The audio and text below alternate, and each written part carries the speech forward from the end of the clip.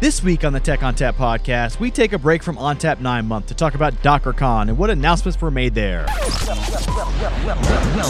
to the Tech on Tap podcast with Justin Parisi, Glenn Sizemore, and Sully the Monster. I love NetApp. Oh, yeah.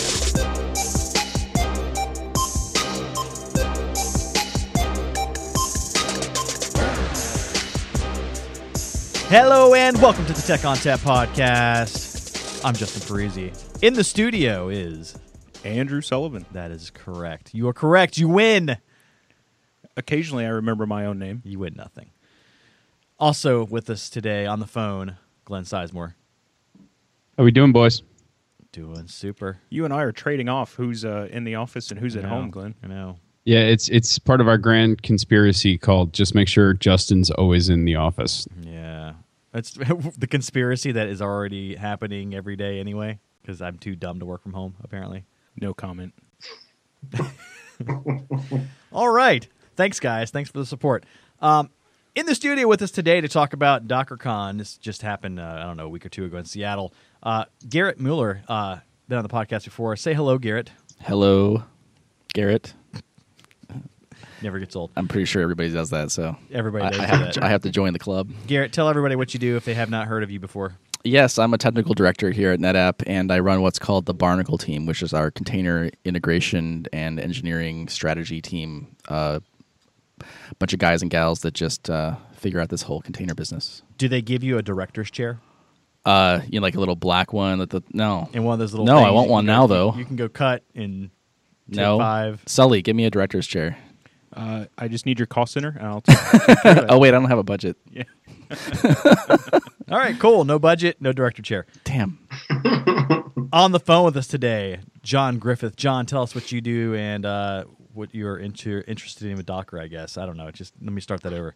I keep doing this because I can't think of anything else to say after what you do. So starting over. That's enough, man. You don't need anything I more know, than I'm that. an idiot.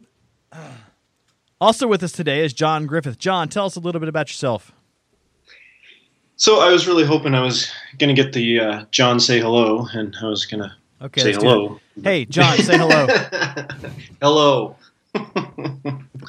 So I'm John Griffith. I'm an engineer at SolidFire, now part of NetApp. Been working with containers and OpenStack and cloudy things and just kind of doing stuff for a while now. So Stuff. That's like my Stuff. official. That's my official title. Stuff. that was in my email signature and on my LinkedIn profile for a while is guy that does stuff. So I think Andy Banta has storage janitor on lock. yeah, he's got that. That's a pretty good one. I like that. So, John, have we had you on the podcast before? Yeah, we did. I can't remember. It was the lead into OpenStack. Well, this is Summit. awkward. Yeah. Yeah, No, I think it was. I think it was a pre-talk before the OpenStack Summit. Also, I think we did some stuff around the initial announcement of SolidFire / NetApp and all that stuff. Yeah, no, I was just trying to, in a roundabout way, call attention to the fact that you're not just some random OpenStack containers guy. You have quite the history there. Yeah, I've got a little bit of history. So I've been working on OpenStack for I started 4.5 years ago, working on block storage, and actually started the Cinder project. Kind of helped lead that with a whole bunch of help from a lot of people. Did that for a long time, and then about a year and a half ago, I started kind of branching out and doing some other things with containers and Docker stuff and things like that. And still trying to do the OpenStack stuff and kind of just doing a whole bunch of different things. So when do you sleep? yeah. So sleep. When you're dead. Yeah, who needs sleep? Sleep's no fun. You sleep when you're dead. That's right. All right. Well, gentlemen, welcome back to the podcast, because I know both of you have been on here before multiple times. Now you know. I knew before. I was leading the horse. He was teasing Leading it the up, horse. man. Exactly. Teeing it up, teasing it up. Yeah, sure. So- have you been here before, John? So we met. the three of us were out in Seattle, not Portland, last week for DockerCon. So we wanted to, I wanted to get you guys on the podcast in order to just have a little bit of a roundtable about the things that we saw, the things that we experienced, what the overall feel was, and just generally inform the listeners about all things Docker related from DockerCon.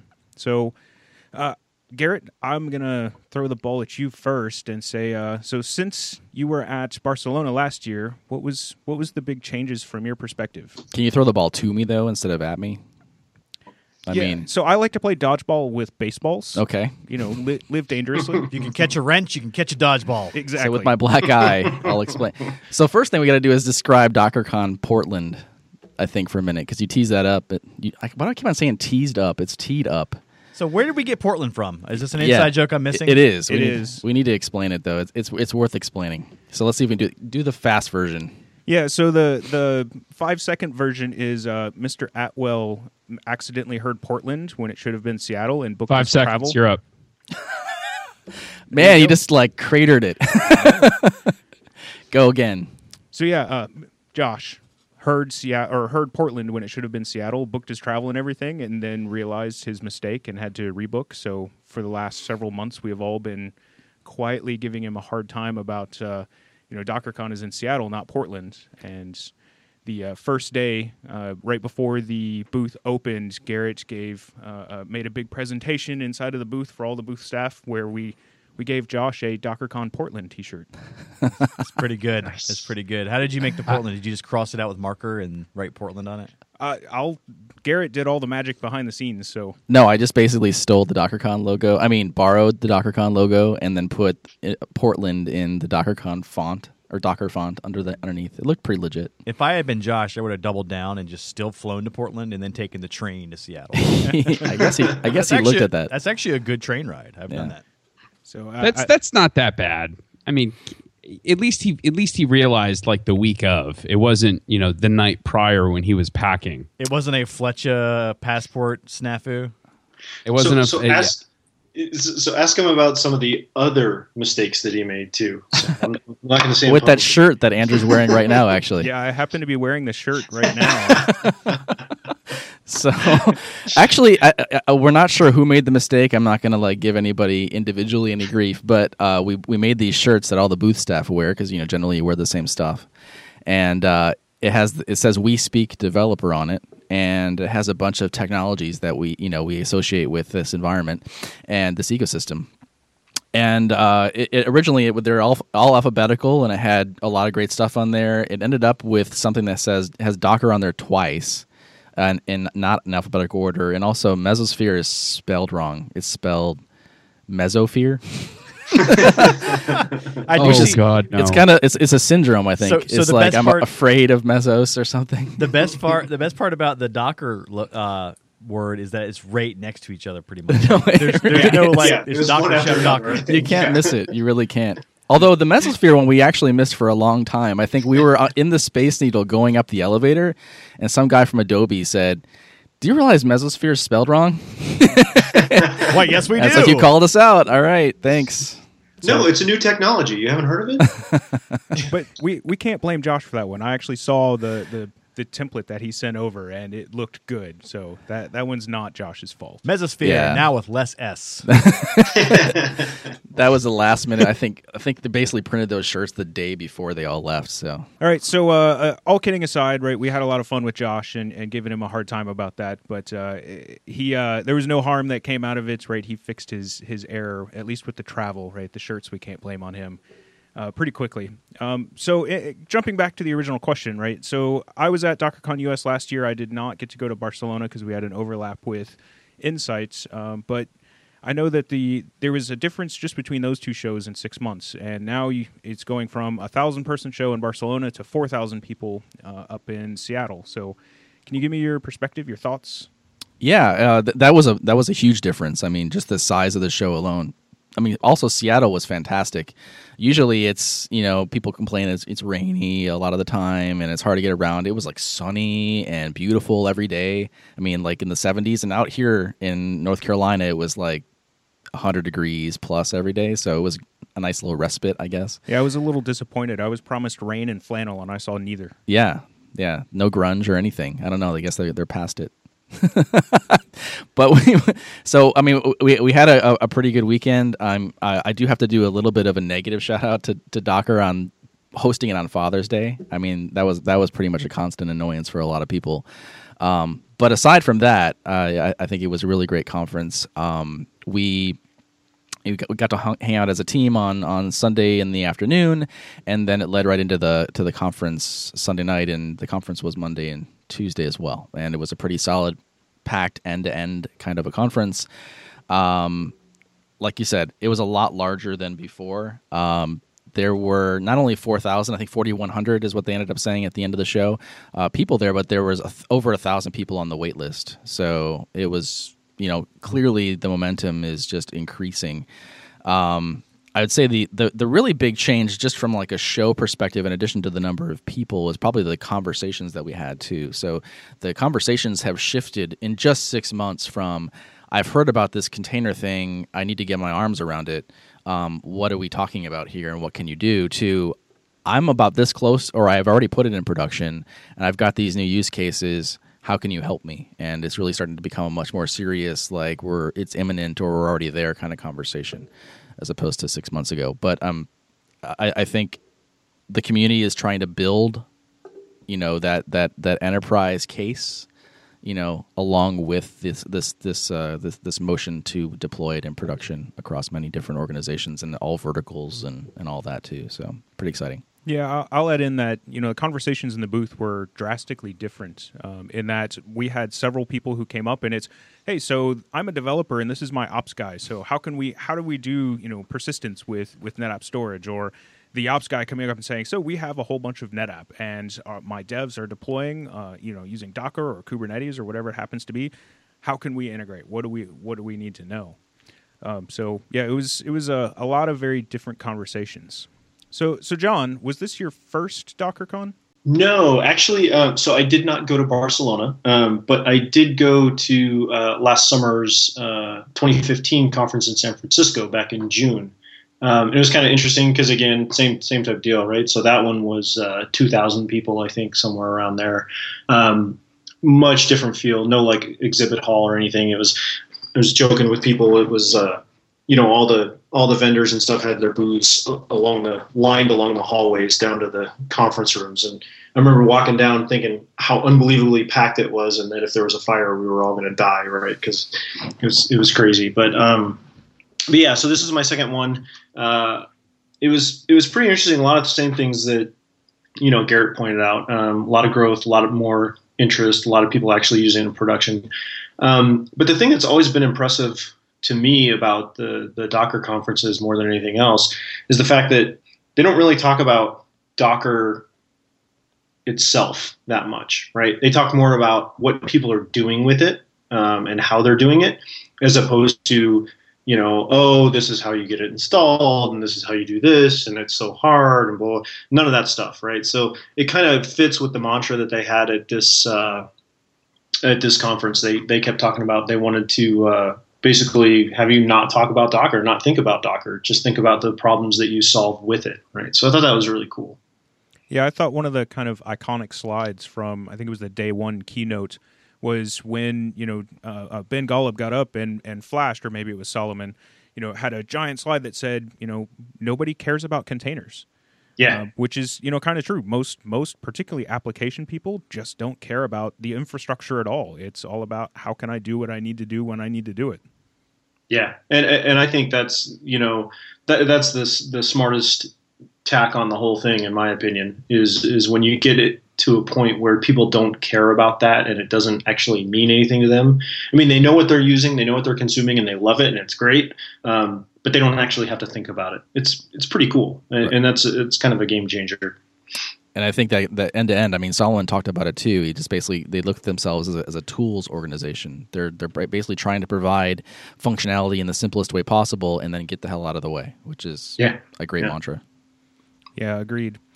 So the day one keynote, I think, was the one that had the announcements. So the three announcements, in case anybody missed them, were Docker for Mac and Docker for Windows are now out of closed beta or private beta and in open beta.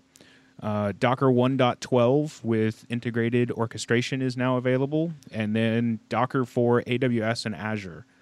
So I kind of wanted to go through the three of those and hear you guys hear both of your thoughts on each one of those. So we'll start with the Docker for Mac and Docker for Windows. And during the keynote, they talked a lot about how this is really positioned as enabling developers, right? Making developers' lives simpler by eliminating the Docker toolbox using VirtualBox to create a crutch VM in order to do those Docker functions. So Garrett, I'll start with you if you don't mind. Yeah, sure. So I actually used the Docker for Mac beta. I've been using it for maybe a couple of months now.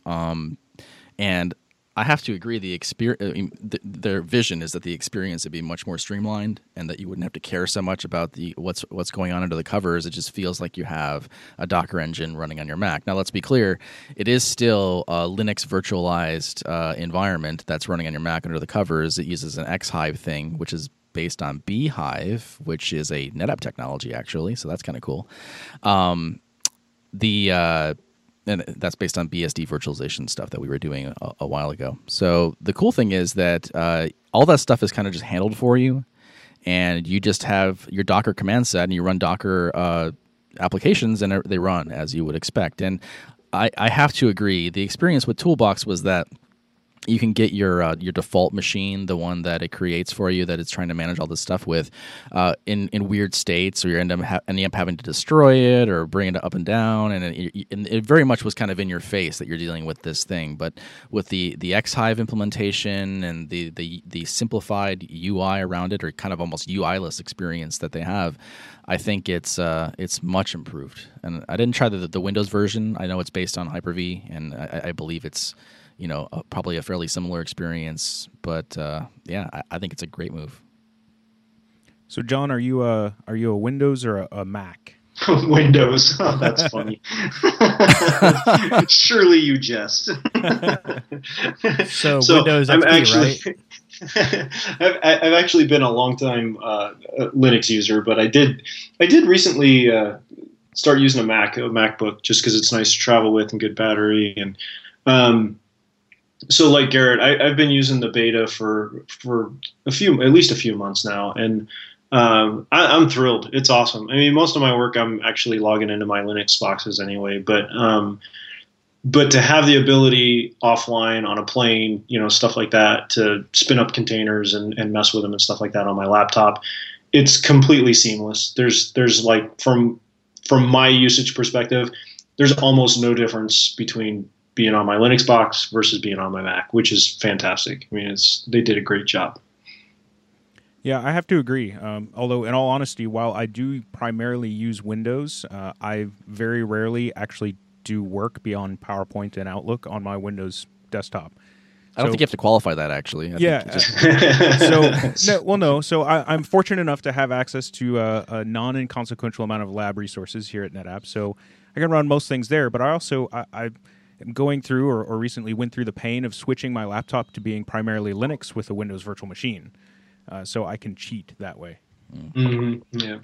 My experience with the Mac Docker previous version of it was just okay. I can't use this. It just wasn't working for me. So I'm anxious to try the beta now that it's open.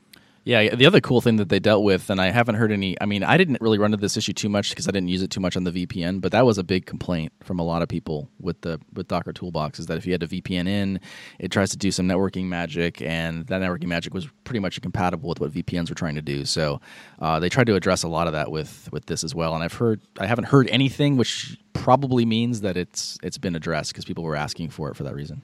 Yeah, I was just going to say I'm on the VPN now, and it works great. So yeah, I think they hammered a lot of that out. Cool. So I did want to point out though that the Docker for Windows is not the same thing as Windows containers, right? And that Docker for Windows is intended for your laptop or your desktop, right? And it spins up that Hyper-V based Linux virtual machine in order to give you a Docker environment, whereas Windows containers, and which will be available in Server 2016, are true Windows containers, right? You're spinning up either Nano Server or Glenn, what's the other one that it spins up that I can't remember? Server Core. Server Core, thank you. So yes, they are similar but not the same, at least from a user experience perspective. So Docker 1.12, there was so my recollection from last year at the keynotes, right? Docker did a lot of talking about open sourcing, right? Taking the core executable, putting it into OCI, the Open Container Initiative, and all of that. This year, at least in the U.S., with 1.12, it was a lot more, hey, in particular, orchestration is a big deal, and it's super, super easy now. It used to be somewhat painful. Now it's, I think, one command to create the cluster on the first node, and then one command on each node after that to join the cluster. So, John, I'll start with you this time. What are your thoughts on Docker Swarm being integrated into Docker 1.12?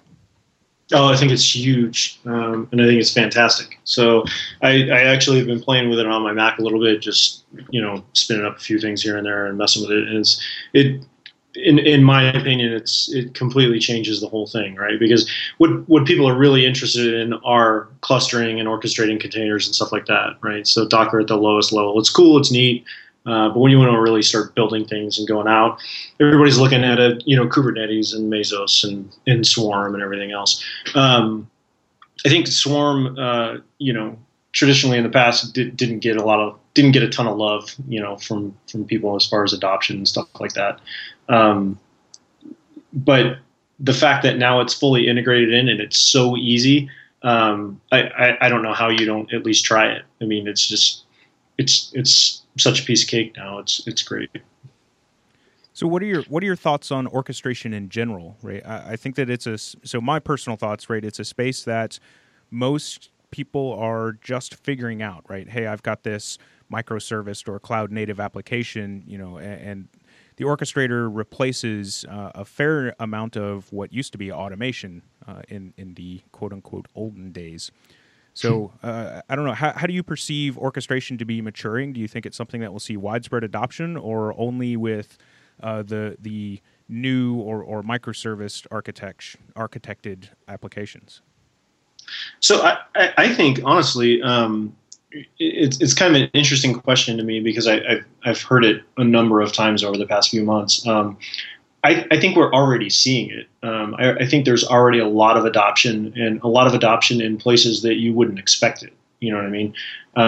So companies that may be thought of as traditional, brick and mortar IT and stuff like that, they're already taking the plunge, right? And the reason why is because what they're finding is the orchestration that you get, whether it's the built-in stuff in 1.12, which we'll see how all that pans out. But, say Mesosphere or Kubernetes and stuff like that. The fact is, people are finding that, hey, once I get this deployed and figure it out and I understand how it works and everything, it is a complete game changer for how I do things. It makes everything so much easier, so much faster, and so much more in, the scalability and everything else. So it's really cool to kind of watch. And I think it actually doesn't get as much press or recognition as it probably should. But I think that's going to change. I think that it's growing pretty rapidly and catching on, and I think that's really the important piece. Yeah, very, very cool. I agree. Right, orchestration, it getting easier only makes it more widespread, or more apt to be adopted in a widespread manner. So Garrett, Docker 1.12.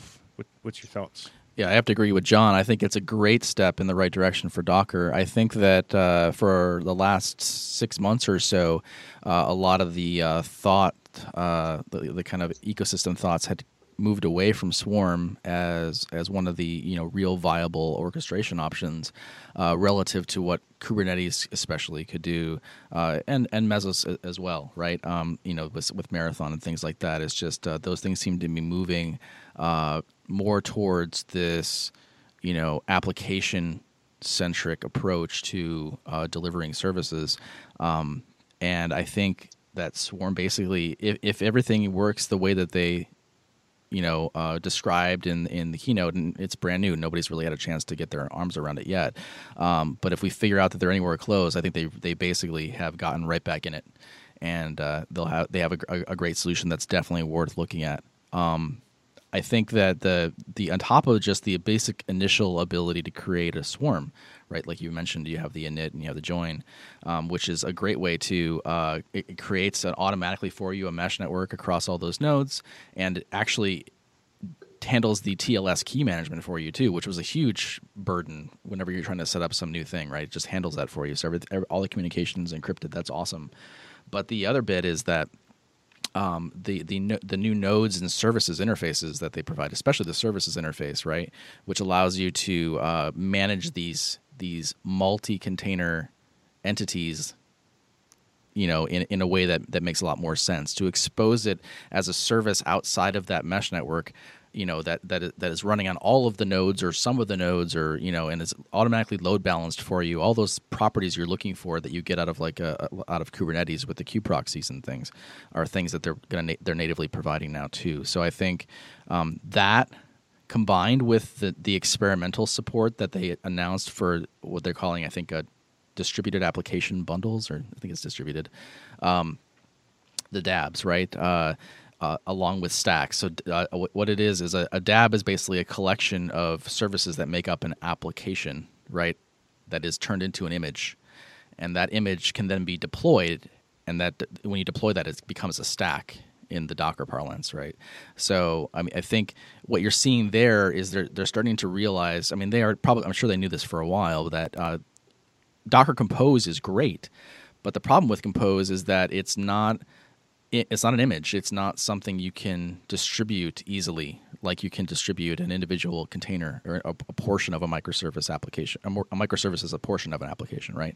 And so these DABs, I'm imagining what they're going to do is they'll make DABs a first-class citizen within the registry as well. They don't do this yet, but I imagine that'll become something you can then distribute as a whole application that has pieces that are built on microservices rather than monolithic applications. This is pretty much all you can distribute today, right? So I think all of that is very exciting, and I can kind of see the vision coming together.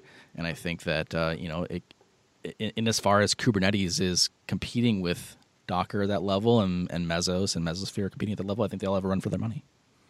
Yeah, my observation was that if we equate the orchestrators to hypervisors, right? In the hypervisor world, it was always VMware that was way out in the lead, and then you had Microsoft playing catch up and KVM just kind of doing their thing for a long time. They've largely caught up, and they're largely equivalent now. There's of course always differentiators, but it's not like it used to be.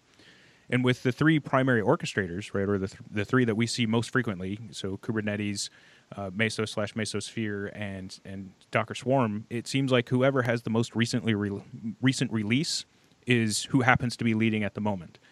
And considering that they all release relatively frequently, it's sort of a neck and neck thing. There's a lot of really great work that's going on. There's a lot of really rapid work going on. As somebody who's worked in the enterprise for a long time, the pace of releases is somewhat terrifying. So that's great. Yeah, I don't think that's a bad thing. I guess maybe if I'm having to support those things, it might be a little bit interesting. Yeah, it is confusing. I think there's that foundation we're a member of, the Cloud Native Computing Foundation. One of the points of that foundation, why we all got together, is we're trying to make that whole that process of understanding how you put together these new platforms easier to grok, especially over time as these things evolve, right? Because there is a lot of motion in a lot of different directions, and it's hard to understand. And that's why we're here, is to help people understand that. Another thing I want to bring up is in orchestration in general. I did talk to a lot of people at the conference that were in that place. They were confused. Do I choose Mesos? Do I choose Kubernetes? Now Swarm is here. Now I've got to really do this full exercise against all of them. And I think what we're finding is that, maybe even to make it more complicated, is some apps tend to work better on one or more built against one. Like big data analytics, a lot of times has been in Mesos for a while, so you can more naturally get that running there. But Kubernetes can also run it too. So there's a big question. It might be app specific. Is it environment specific? Which roadmap do I get on? And I talked to the Rancher guys. I think it's worth looking at what they're doing because they're trying to help you not have to make that choice, because they actually support running all of these different orchestrators as part of their platform, right? And so then you can, allow your developers that are trying to decide how to run their specific application on one of these things, especially in a larger environment. You probably are going to end up having a Kubernetes cluster and a Mesos cluster and a Swarm cluster. You might have multiple versions of all of those things. Managing that is, I think, a very interesting thing that they're doing, right? Allowing you to manage that. Yeah. So a bit of a different question, maybe. So do you foresee that we will have multiple clusters, whether they be Swarm, Mesos, Kubernetes, or a mixture thereof, where it's more one per business unit or one per application or an application its dependencies? Or do you see massive farms, a 1,000-node Swarm cluster that the entire business uses, a la VMware, where you typically have one virtualization farm and everybody uses that same farm? Yeah, I mean, I've heard all variants of that, right, in terms of what people are actually deploying. Everything from a single application per cluster, right, to business unit delineations and everything in between, right? And so, obviously, what I think what you would like to get to is you would like to get to the point where you can have all the hardware abstracted so much that you have all of your resources available to you for all of your applications within your business or the larger company, because that gives you the most opportunity to make use of these resources and not waste them. But reality, stares that in the face pretty quickly, and so I think you end up with multiple clusters, for very good reasons, and I think that's all fine. I think also you'll end up with different clusters for things like blue-green deployments, things like I'm staging it in one area, I'm actually moving into production in a different cluster because I have different hardware, I have different SLAs on that hardware or whatever. So I think all that stuff comes into play, and I think it's fine. All the orchestrators are looking to deal with that situation, as the roadmaps continue. I think Kubernetes, for example, is looking at something called Ubernetes, which is the ability to tie multiple Kubernetes clusters together, because you naturally want to, in some cases, want those things to be able to talk to each other, to move applications between them. And I think that's a great story for us in terms of like vision and strategy, and our, we don't talk about it a whole lot on podcasts about Docker, but there's a data fabric vision that we have at NetApp, which is the ability to move data seamlessly from one environment to another across all of our platforms, right, as part of applications. And I think you can start to see how we think these kinds of eventualities will fit seamlessly into what we're trying to do. Yeah, so absolutely. I think that's a really interesting segue, because I didn't bring up John's background on accident or just because I like to talk about John's background. John, I kind of wanted to lean on your expertise and your experience, coming from the sender side of things. I tend to see a lot of parallels in what's happened with OpenStack, and, they sort of pioneered, or I guess AWS and OpenStack as the clone, right, pioneered this concept of distributed applications, right, service-oriented architecture being the manifestation of that, and now microservices. So do you see, from a storage perspective, right, what's happening with Docker volumes? Are there parallels there with what happened in Cinder? Is there similar functionality? Yeah, so I think there's a lot of parallels, and not just on the storage side, but just in general, right? But it's kind of interesting, especially on the storage side, at least for now. What's been interesting to me is look at the different approach of that Docker has taken and said, okay, here is a very simple, very basic, easy to use set of APIs, period. And then if people want to go off and develop plugins and stuff like that outside of the repo, that's fine. All they have to do is just, match these interfaces. In retrospect, I look back at it, and while some people think that's a recipe for disaster and everything else, I think it's probably the smartest move they could have made. And the reason being is one of the things that happened in Cinder is now you've got, in OpenStack in general, is you've got so many interests and so many folks that are involved, right? And all great people and doing great things. What happens is you end up bloating the APIs and interfaces with all kinds of things that, 5% of the actual users or 5% of the users are actually going to use, right? the difference with Docker is by kind of having that firewall, so to speak, right? They keep everything simple, everything basic. It's just down to the essence. And if vendors want to add value outside through plugins and stuff like that, they're certainly free to do that, and they can do that. But it doesn't confuse the ecosystem or the actual base product itself. I'm not sure if that makes sense, but it's something I've been thinking about a lot for the last year and a half. And I think it's kind of a smart way to go, because as you get more people involved and do more design by committee, it just makes things a little bit more difficult.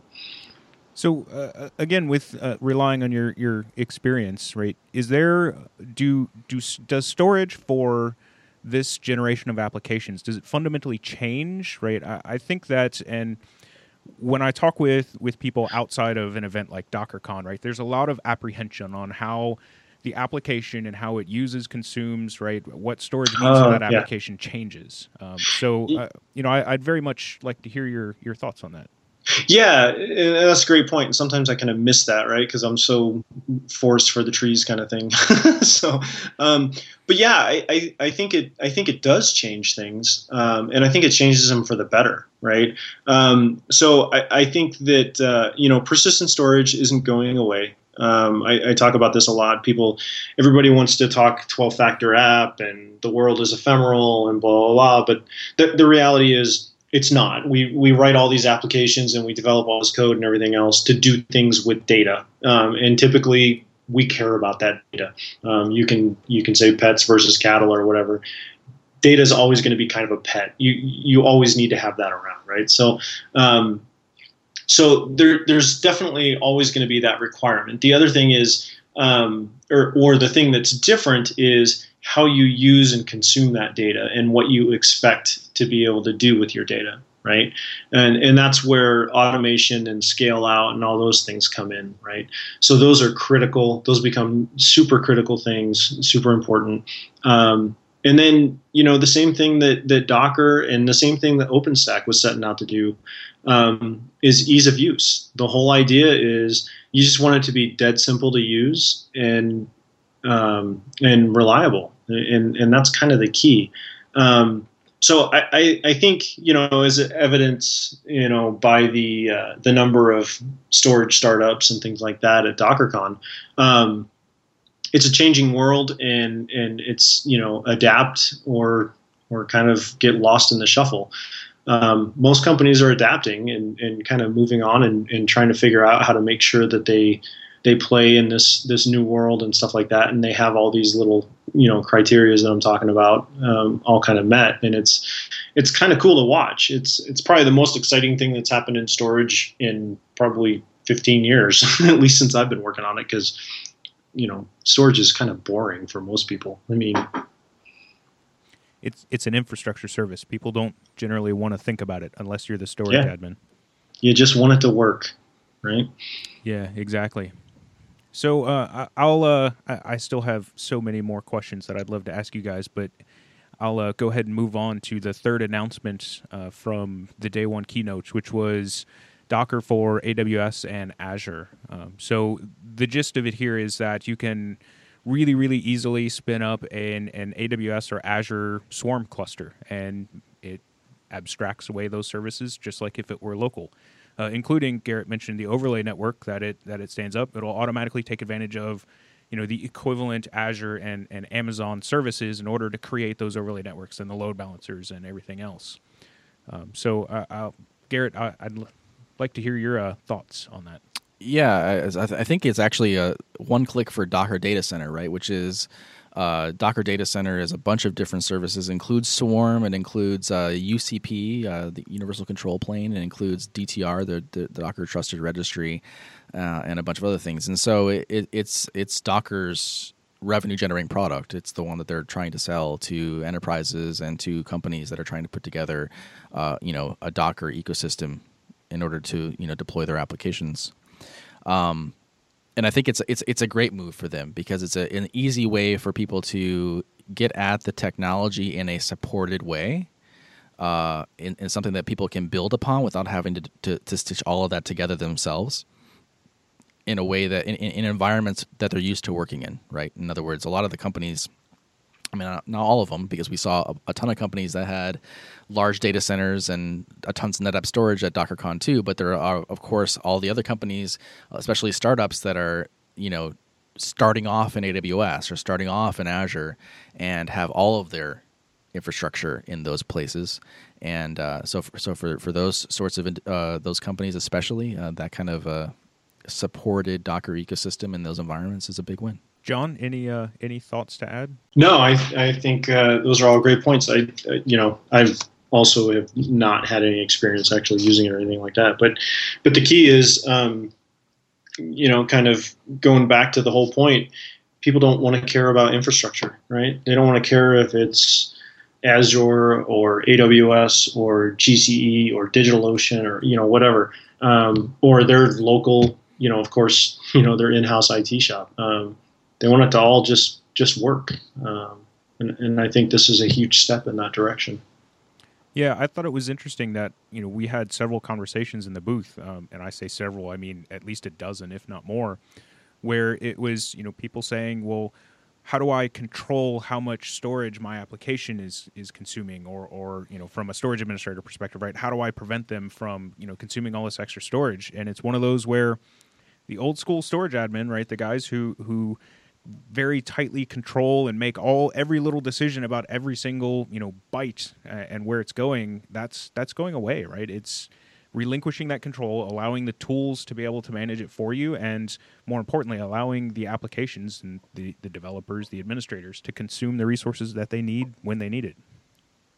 Yeah, it's a very big part of, I guess, this whole DevOps initiative, right? The whole DevOps mentality is that all of those decision points that you used to have to make manually, right? You had a storage administrator who was making those kinds of decisions. You had a network administrator that was, provisioning VLANs or whatever, right? The whole infrastructure stack had all these decision points. And I think the simplification that this allows, in order to still providing a lot of the advanced functionality that you would that you need for an application to work and at scale, especially, but in a way that can just be consumed by the application developer, is very empowering, and it's extremely fast compared to the older ways. Yeah, I will say this. It's one area where SolidFire has a really interesting architecture in that there is no aggregate, right? There is no volume, right? You don't have to decide which options to set or hey, through my my experience and intuition, right, I think that we should place this volume on this aggregate and stuff like that, right? SolidFire, you just create the volume, it distributes it across the nodes, and you control the QoS interface. So it is, the supporting infrastructure technologies are improving, are getting better at that. Even in ONTAP, right, with the new, what do we call it in ONTAP 9? Headroom, right? So Headroom is making those decisions easier as well. So the tool chains are changing. I love the idea of a guy sitting in a room with that gets an email that basically says, hey, in about 2 days or about, let's say 2 weeks, you're going to run out of performance on this cluster. You better buy some more. And that's the only interaction you have with the box. Yeah. That's a pretty amazing thing. It's funny because I always talk to people and I always tell them, I was like, the whole idea and kind of the mission behind SolidFire and all these new technologies and now NetApp and a lot of folks is basically the storage admin traditional job goes away, right? It's great to still have somebody there that handles day-to-day things that might come up or more importantly focuses on adding value to the company in other places. So provisioning a volume out of a pool or out of a shelf or whatever and calculating all that and figuring that out, that's not adding value, right? So that should go away, and that's what we're all aiming to do now. So it's kind of cool to watch. Yeah, I think SolidFire is huge for that. I mean, and the number one biggest reason to buy them, I think, was that. Yeah. Well, and it's funny, right? I very deliberately use the terms experience and intuition because when I was a customer, right, when I was a junior storage administrator and I'm talking with the senior administrator, right, the guy who was basically responsible for it, asking simple questions like, so how do I decide when somebody requests a LUN, right? How do I decide which disk to use, where to put it? And his straight-faced exact response was experience and intuition. To which my response was, you mean guessing? Pretty much. Yeah. As anybody who has experience will tell you, that's exactly what it it's funny. It goes back to the whole thing of everybody trying to make everything simple, right? So, and that's kind of what SolidFire does, is it makes storage simple. The idea is you have two levers. You have performance and you have capacity. And that's it. You don't have to worry about anything else. The cluster itself takes care of the rest, and you can't get much simpler than that. So I do think that this is a great time to point out that it was kind of swallowed up amongst all the other news over the last week and a half or 2 weeks, but the NetApp Docker Volume plugin now supports our 3 primary storage platforms. So whether you're using SolidFire, ONTAP, or E-Series, right, they're all equally supported and equally easy to use from a Docker user perspective. Yeah, and it's awesome. Yeah. I mean, I think what's great, the behind the scenes of that, I think, are really cool. Like, we basically closed on the acquisition of SolidFire as a company, I think, in early February, right? February 2nd. Yeah, and I think we had the storage, the SolidFire integration proof of concept ready based on John's existing code. I mean, it's not like we wrote it from scratch. We stole it from John, with his permission, right? It's open source. It's not stealing. But yeah, exactly. It's open source. So we stole it from open source, and we had it working, I think, at the beginning of April, right? I mean, in terms of NetApp moving fast, I think that's a perfect example of the fact that we knew that was necessary. We pulled it in quickly. The two teams worked together, right? There's a great portion of the SolidFire team that's been focused in kind of this new area. We all came together as part of this conference as well, just kind of, I guess, as a lead into that. So. But they all came together very quickly. We have a great relationship with that team, evidenced by John and I on this podcast together. But Kelsey, who ran DockerCon, the logistics, Kelly and Brendan. Kelly's from SolidFire, Brendan's from NetApp, and they're both marketing folks, and they work really closely together all the time, both on OpenStack and containers, right? And I just think the OpenStack and containers teams at the two companies came together faster by far than any other groups, and we work better together than, we're basically the same team now, and it's awesome. It's a lot of fun. Yeah, I have to echo a lot of what Garrett just said, and it's been pretty amazing, actually. From the first phone call I had with Garrett, was like, I think it was day 2, and it was like, yeah, we're working on this container stuff too, and blah blah blah, and this is what we're doing. And I was like, hey, that's what I'm doing here. Well, it was like just a perfect mesh, and then next thing I know, Rippy and Garrett and everybody just took all the code, added it to theirs. Boom, here, hey, check this out, it works. So it's been really awesome. It's been cool. So that aspect of the acquisition and everything is, I don't think anybody could ask for it to go any better. It's been cool. I couldn't agree more. I think it's been a blast working with all 3 sides of the house, because we also got some pretty good help from the E-Series guys. We did, yeah. Right, they were super happy and very complimentary of Rippy and the amount of help that they got from his side of the house. Yeah, so, in fact, Keith Moyer came out with us to DockerCon. He was a part of the contingent as well, and Matt on the E-Series side. We worked super close with them too, and they were able to toss together some code really quickly based on the storage driver interface we were providing inside of our Docker Volume plugin, and it's been great all around. I think these kind of emerging technology groups in general are, even in large companies like this, tend to think in very similar ways that make it easy for us to come together. And I think that's probably what you're seeing too at these larger companies as well, is there's a smaller emerging kind of innovation team that is really leading the charge, or individual developers are spinning this stuff up themselves, right? And moving very quickly, and the rest of the company is benefiting from that. So I kind of see it happening here too, and I think it's awesome. So all the love fest going on between the 3 product lines, I think it's great. It's stuff that internally we've been working together really well. I hope that we can talk about that more and more externally as time goes on, because all the product lines, and I say the 3 main storage ones, right? We have 2 others as well, right? AltaVault and StorageGrid. It's one big happy team, so to speak, and we really do work pretty closely. Garrett and I have worked with the StorageGrid guys on containerizing that product before, so So that was day one. Day two was a little bit different. It was a bit of a different keynote, at least in the morning for me, in that it featured specifically Docker Data Center. And it was particularly interesting to me because there was only one feature, I guess you can call it a feature, that was announced. Everything else was just showcasing the functionality that's already there. So the feature that was announced is the Docker Store, where you can go in and through... rather than a completely open Docker Hub type mentality where anybody can go in and pull anything at any time, Docker Store is more of a controlled interface, and in particular where companies can have official products or official versions of their products hosted. So any thoughts on that, gentlemen? Sure. So I mean, I think it's a great move.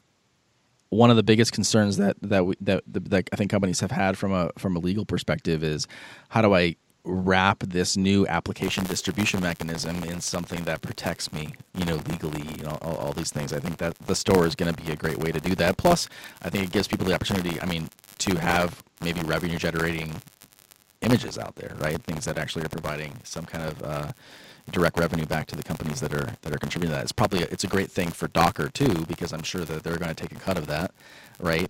Similar to what Apple does with the App Store and Google with the Play Store and things like that. So that all makes a lot of perfect sense to me. I think that the thing for NetApp too is that it'll make it easier for us to contribute things out that people can consume that way too, and so I'm looking forward to that. It's a huge step, right? So I'm one of those people that I just pull random stuff off of Docker Hub, which I know you're not supposed to do, right? So, right. But in terms of now. Yeah, exactly. I do it in a VM and then I nuke the VM, so it's safe. But yeah, so it's kind of an interesting direction to go, right? And I think it's a smart direction to go because you can actually start putting things up there and having them be official, having them be secure. You can even sell them, right? I see that happening in the future, all kinds of stuff. So I think it's going to make a huge difference for companies, not only, again, build, ship, deploy, all that stuff, right? But now sell it, distribute, the whole thing. So soup to nuts, it's all Docker all the time. So I just wanted to give a quick shout out to all of the people that went to DockerCon with us that made that event a success. I had already mentioned some of the people before, but Kelsey obviously wrangled all of us and got the whole thing together, put together the booth plans with help from Kelly and Brendan, and I think that went together swimmingly. Also, we had people out there from our ATG group, including Ardalon and Chris. There were some great things that they had done leading up to the conference, including 2 demos that we had at the booth. We had, I think, 6 demos at the booth that were new, and we had a bunch of other ones that we've been building up over time. So we had a lot of great representation there.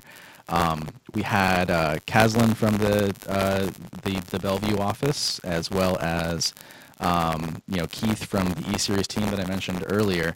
We had the alliances team, almost the entire strategic alliances team was out there, because obviously there's a lot of interesting players out there that we need to be looking at. So for everyone from Peter to Annika to Kevin, of course, Val and Amy were out there talking to analysts.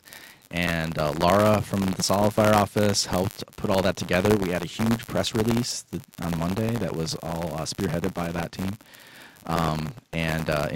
Josh as well, which we made fun of earlier for going to Portland first, was there as well. So anyway, it was a huge effort. Keith Norby on the BizDev side on SolidFire too helped make a lot of good introductions and spearheaded off the Mesosphere booth presence that we had and all that. So a lot of work goes into these things, and I think that everybody should really be patting themselves on the back for what a great job they did, and I'm really looking forward to the next one. I think it'll be awesome. Yeah, so I'll add on a couple of things for any of our listeners. If you're interested in more information about anything, whether it be our thoughts, opinions on Docker, DockerCon, the demos, any of that other stuff, you can always reach out to us through opensource@netapp.com. That basically hits the entire team. It's the email address that we post to all of our blog posts on the newly redesigned and revamped netapp.github.io. So if you're interested in any of the technical content and you want to see a blog post that goes into more detail as well as the videos, those will be posted over the next couple of weeks. So we're going through and taking those, creating posts, right, including all the relevant bits and pieces of code and all that, and we'll be posting them in short order. So, and just one last shout out: the Docker Volume plugin is on GitHub. It's open source. It's if you just go to github.com/netapp, you can find it there. It's one of the top repos, and then it's called NetApp DVP. And like I said, it's open source. Spin it up. Let us know what you think. If you have any issues, file an issue. If you have any feature requests, you can actually write the code yourself and submit it to us. Do it yourself. Do it yourself. Yeah, well, so it's interesting you say that, right? One of the interesting things about working in open source is, well, everything is worked in the open, right? When you file an issue, it goes on to GitHub. So we've had an internal learning curve of, hey, when you want an RFE, right, put it onto GitHub, right? If you find a bug, put it onto GitHub, right? It's none of the internal tracking tools anymore. Yeah. Very cool. We should actually do a lead out with ShakaCon. That's what we did for all of the DockerCon meetings. There was this big ShakaCon dance party that happened at the beginning of each one. That was awesome. ShakaCon. I don't think I can get the rights for that. Probably not. Yeah. I think NetApp legal would. But it would be accept worth me. it. I think you should sing it for us, Gary. No, that's not going to happen. Nobody wants that. Can you do a line of Rock Me Amadeus? I know that's not ShakaCon, but I just want to hear you do it. Nope. Not happening. All right, cool. All right, Garrett, John, thanks for stopping by. If you would like, tell us how we can get in touch with you on social media, starting with John. So on social media, Twitter, JDG_8. Are you the 8th JDG? Yeah, for some reason I got 8 when I got my Gmail account years and years ago, and I've always just stuck with 8. I don't know why. I don't even like that number, but oh well. It's probably the worst number. As far as numbers go, it's pretty shady. What's wrong with 8? Why do you guys have such a hate fest for 8? Oh, You flip it sideways and it's like almost infinity. Infinity, I know. I mean, see, awesome. that's the thing. What's wrong? Exactly. 8 is shady. It's just got all kinds of things going it's on. duplicitous. Yep. Garrett, how do we get in touch with you on social media? I am Energy, INNERGY on Twitter. Did you forget how to spell energy? Yes. No, actually, I'm sure that was taken. Probably. Yeah. Funny enough, Garrett actually got some Twitter publicity leading into DockerCon because one of the sessions, because they did the way they did the sponsor sessions was this weird back-to-back thing, so it made it look like NetApp and Red Hat were presenting together with Garrett and one of the Red Hat guys talking about security and containers. So I got a lot of free press from the Red Hat folks. Nice. It's like, Garrett's going to talk about security and containers. So I was scrambling at the last minute to make sure I had my material together for that talk as well as our own. Guys, thanks for joining us today, talking about DockerCon. Hopefully you guys can come in again sometime soon. Cool. Thank you, guys. Yeah, appreciate it. All right, that music tells me it's time to go. If you'd like to get in touch with us, send us an email to podcast@netapp.com or send us a tweet at NetApp. As always, if you'd like to subscribe, find us on iTunes, SoundCloud, and Stitcher, or via TechOnTapPodcast.com. If you like the show today, leave us a review on behalf of the entire Tech on Tap podcast team, as well as Garrett Mueller and John Griffith. Thanks for listening. So you know what did live up to the hype in Seattle? What? The number of Starbucks. Really? There is an alarming number of Starbucks. Did you go to the original one? 'Cause it's so cool. I did. The line was like an hour and a half Yeah, long. ridiculous. Forget It's that. Dumb. No, we went to a place called Zeitgeist Coffee. Oh yeah, which is right next to Rain Shadow Meats, which was Did you go to the Pike Market and watch them throw the fish? I yes. did. Yeah, that's always fun. Did you catch fish? No, It's always fun. I didn't want to bring a fish home.